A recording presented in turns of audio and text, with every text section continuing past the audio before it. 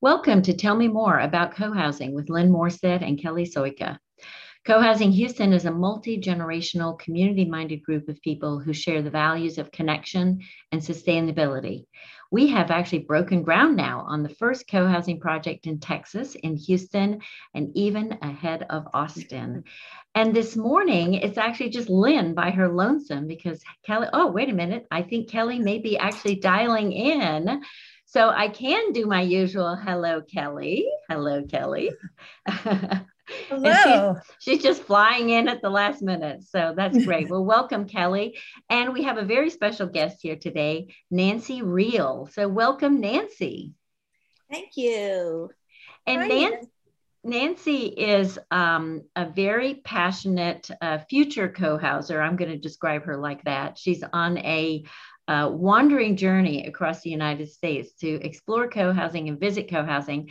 And I first heard from her through email, phone, and text, and I don't even know what else because she was just hitting us up on all channels to see how we reacted.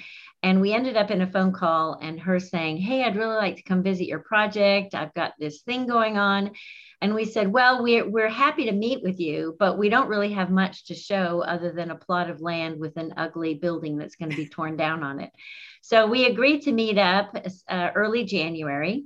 And we had such a fun time just bouncing around all kinds of great ideas, things she's learned. Kelly was able to join us. We had this great, highly caffeinated and excitedly fueled coffee morning over in our future neighborhood. And at the end of it, we agreed that Nancy would come back in a couple of months and tell us what has been happening. So I want to welcome Nancy. And I'm going to ask Nancy to, first of all, tell us how she got this journey on the road and to tell us what her special name is for herself. Well, hello again. I'm glad that we're able to get together a month later and continue our zippy conversation. It was so much fun when I was in Houston. So I am on a 9-month urban intergenerational co-housing walkabout, checking out noteworthy urban intergenerational co-housing communities around the country. This has really zigged and zagged because of COVID. My original plan was I had 7 communities lined up, kind of all the ways that urban intergenerational co-housing can be done, industrial rehab, retrofit neighborhoods, which for those of you who don't know, are when a block of houses is bought up, and then the backyard's dissolved for the interior courtyard. And then lastly, urban infill, new build, which yours is. So I had these 6. I'm based in the Bay Area, West Oakland, and 6 of them were in the Bay Area. A lot of them are in the Bay Area because the architect couple, Chuck Durrett and Katie McCammon, who brought the idea to, as you know, to the States, is based there. And then one in Seattle, which was an urban infill one. So I had those lined up. I wanted more extended stays so that I could really experience the communities and see what works, what doesn't, best practices, pain points. That's kind of the point of this journey, is to identify those things, but also to see what's needed in this world and where I might fit in, what I'm good at, what's needed, how I might serve for my next right livelihood. So I want to live in co-housing and I want to work in this world next. Okay. So those are the 2 reasons. So that was all lined up, and then Delta hit, and sort of one by one, I was getting paused. I was all ready to stick my stuff in storage, hit the road, go. And then I was paused, and they were pausing their meal programs and not wanting outsiders in the community. And so I was like, no, now what do I do? So I decided to just go anyway and do what I could. Excuse me. Sorry. That's Until, okay. And of course I have no water here. So, I have my tea. So have a sip of tea. Always good. Yeah. So I left my place, did put my stuff in storage, and I thought, what's possible? That's just, and so I decided to sort of weave in, I'm calling this the pregame warm up, because I do still intend to go to the communities where I was supposed to be. But this pregame warm up has like blossomed into 6 visits to 16 communities around the country. Wow. And then if you count the sort of tangential ones that aren't co-housing per se, but are maybe ways that co-housing could be built or other kinds of intentional community that are sort of related, 20 communities. Wow. So I actually just tallied it up getting ready for this. And I was like, oh my God, I've been around. Nancy, I want to ask you, we hear from people a lot who are saying like, oh, I think I might go check out a co-housing community, or I might go do, whatever. Mm-hmm. Can you talk a little bit more? I know that you were focusing on urban, but can you talk a little bit about more like the actual process of going about contacting communities and deciding where to go? And then also like, how did you make that introduction? What did you do?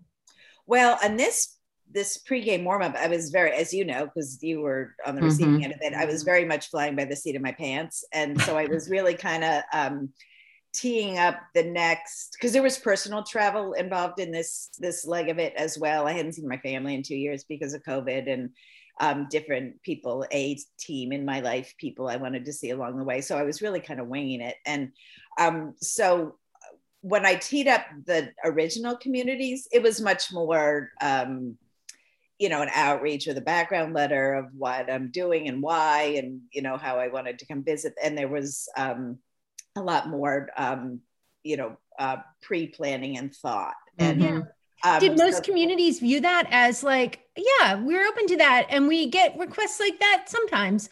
Or were they like, this is so weird, it's the first time we've ever heard of this? I was just curious. I'm trying to think which, it was different. Mostly they were into it because because I would try to find the person who was the activist in the community if I knew of them.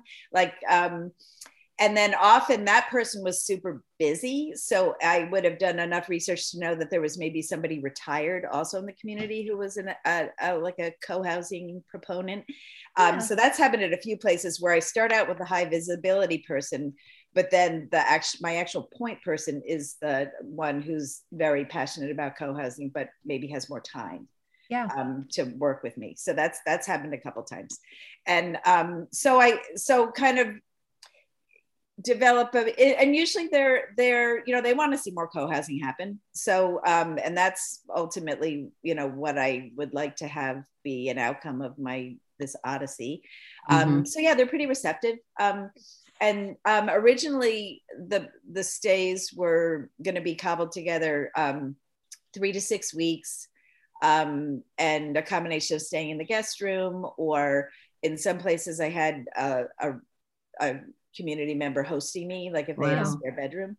And then like Airbnb nearby and commuting to the place if, to sort of cobble together the amount of time.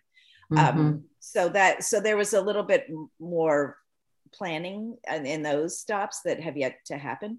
But on this pregame warm up that I've been on, it was really just, I would be on my stop before, and then actually as I passed through each state, I'm like, okay, what's here? Using the co-housing Coho US directory. So what, I'm sorry, go ahead. Yeah, I was going to start getting to like, turning the corner and saying, okay, so like, what did you discover?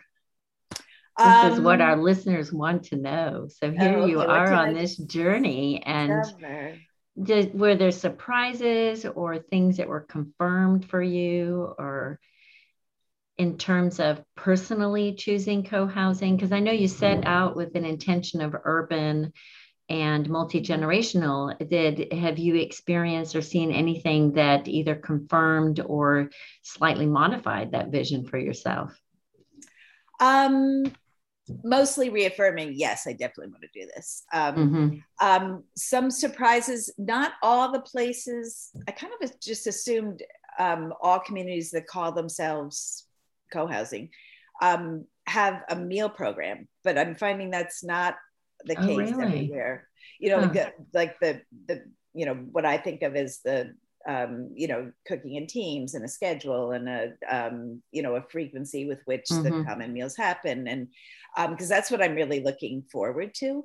Mm-hmm. But several of the communities, and two things have been messed up by COVID, because a lot of places have paused their meal programs. But even before COVID, they had maybe a potluck or a different kind of thing that surprised me. Some looseness with the like common facilities. Like I thought the law, you know, for ecological reasons and community building reasons, that the laundry room was where everyone did their laundry, and but not so. A lot of places they have the laundry room, but many people have their own Mm-hmm. up. Just those are kind of nitty gritty little things. Something, yeah, mostly it's been pretty much as I thought it would be. Oh, that's good. Yeah, yeah, yeah. Well, And granted, I haven't stayed at these places. Yeah, yeah. I guess because my next question was going to be, because I've seen some statistics about correlation, not necessarily causation, but correlation between frequency of meals and the sense of community and well-being. Yes.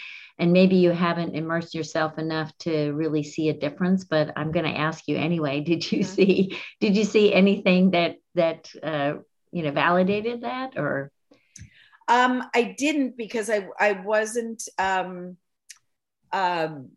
Well, actually, I did have a common meal when I was in Ann Arbor. There's the 3 community. Yeah. Yeah. So that's really the only common meal I went to. Okay.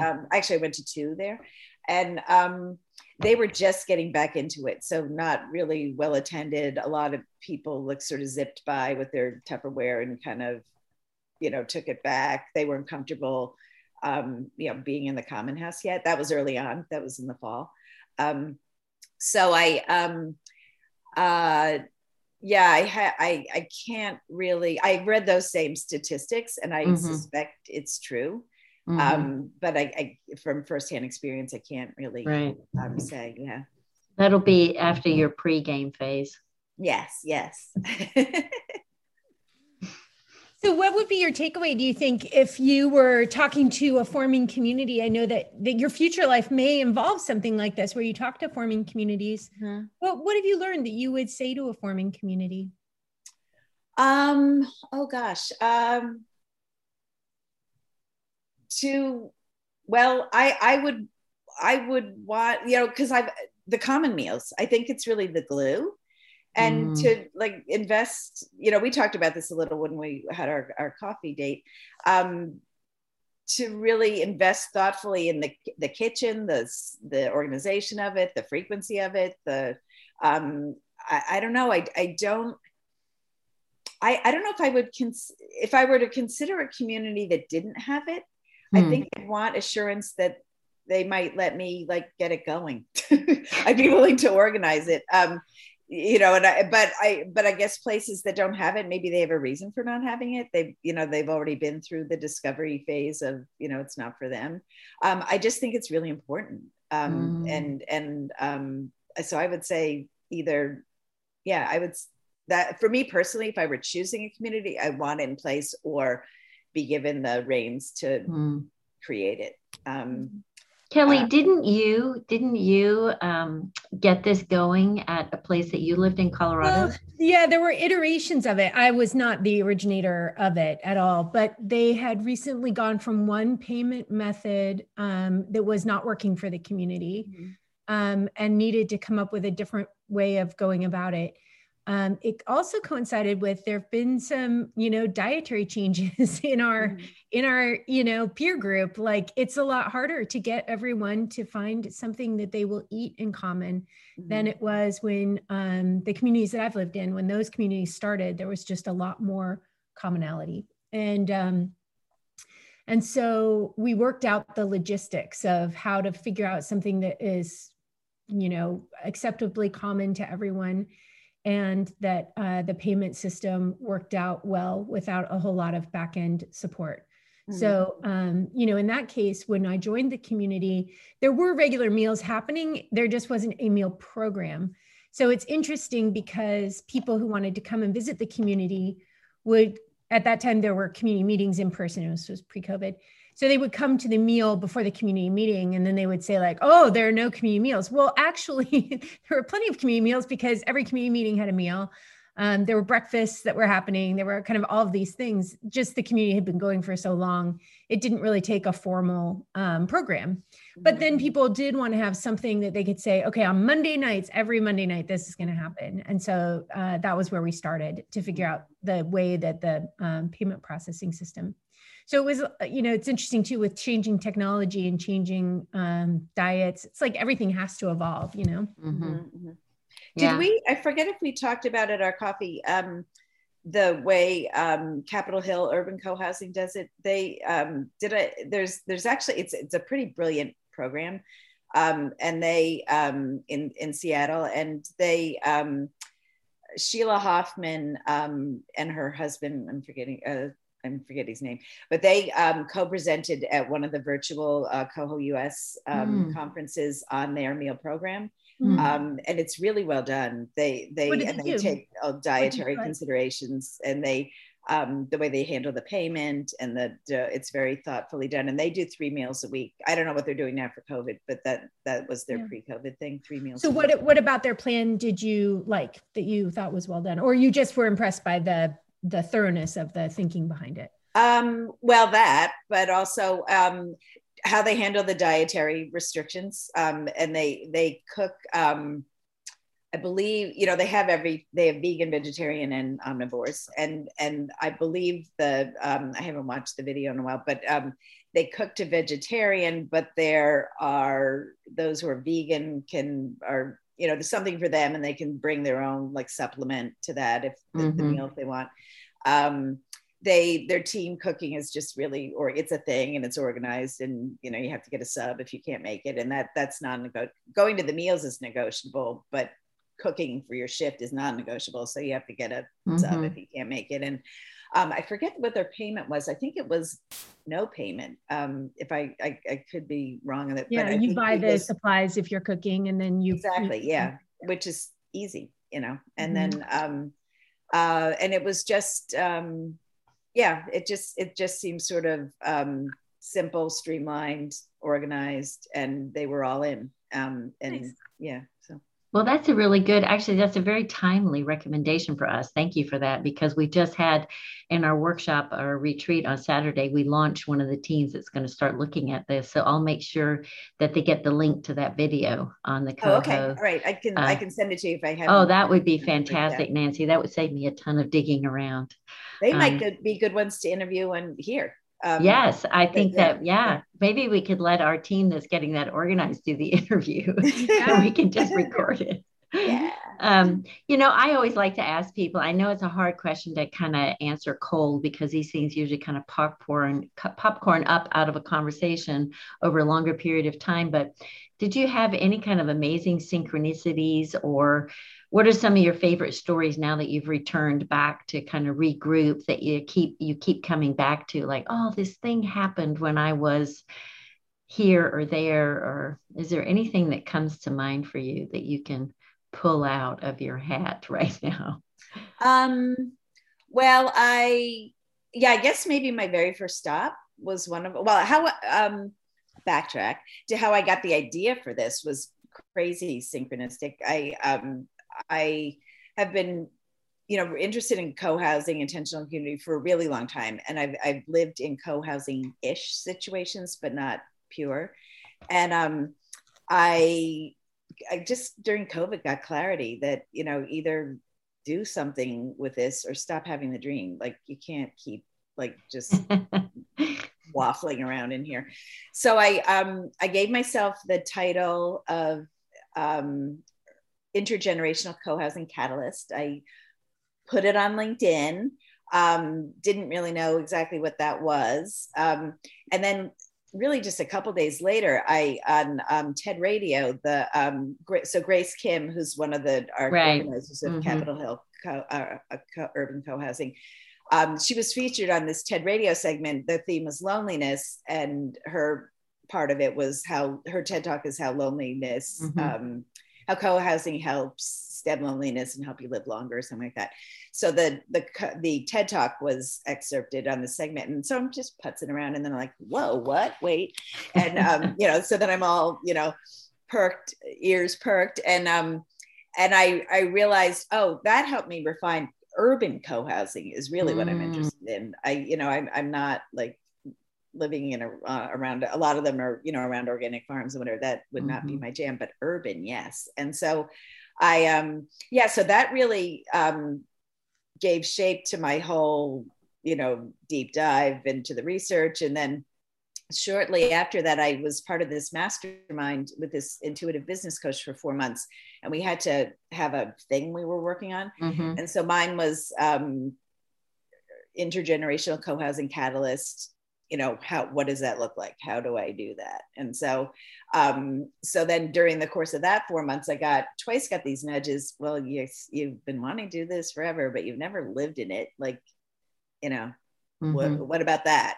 And then I got this like whoosh download, urban intergenerational co-housing, walk about 9 months. And it was almost like, whoa, who said that?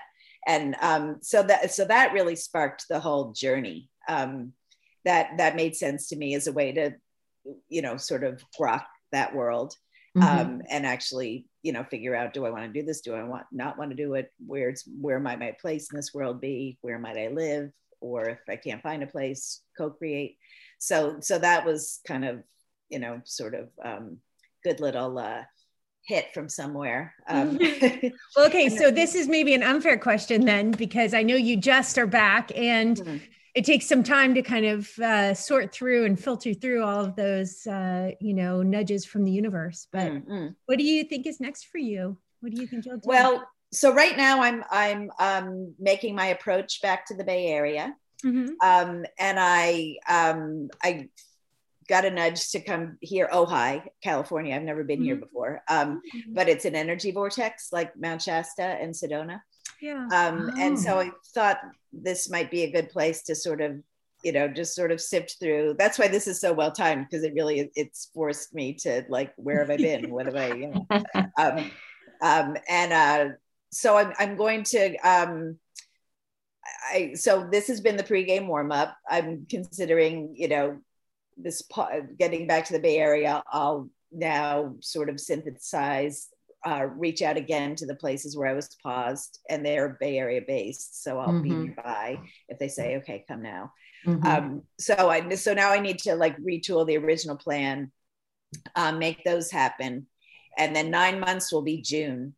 And then we'll have sort of done my info gathering and, sort of figure out what I'm doing. So next. Wow. So it's inspiring to me. I feel like I want to get on the road. It's been an exercise in just like letting go of the reins, which I'm like usually such a little controller planner. And this has been kind of the opposite, where I just have done, just where I am, where I'm going next. Okay, what's next? And it's been budged by intuition, fly by the seat of my pants, who says yes, who says no. Literally, when I was in the middle of the country, I didn't know whether I should turn right or left, like go back to the Bay Area, and or head to the East Coast and do that whole. And one of my, a dear old friend, a lot of people, when I was setting out on this, said, oh yeah, come stay with me, stay however long you want, mi casa es tu casa. And a dear old friend who I was kind of counting on to be one of those stops, I said, I can either go left or right. Can I stay with you for a bit?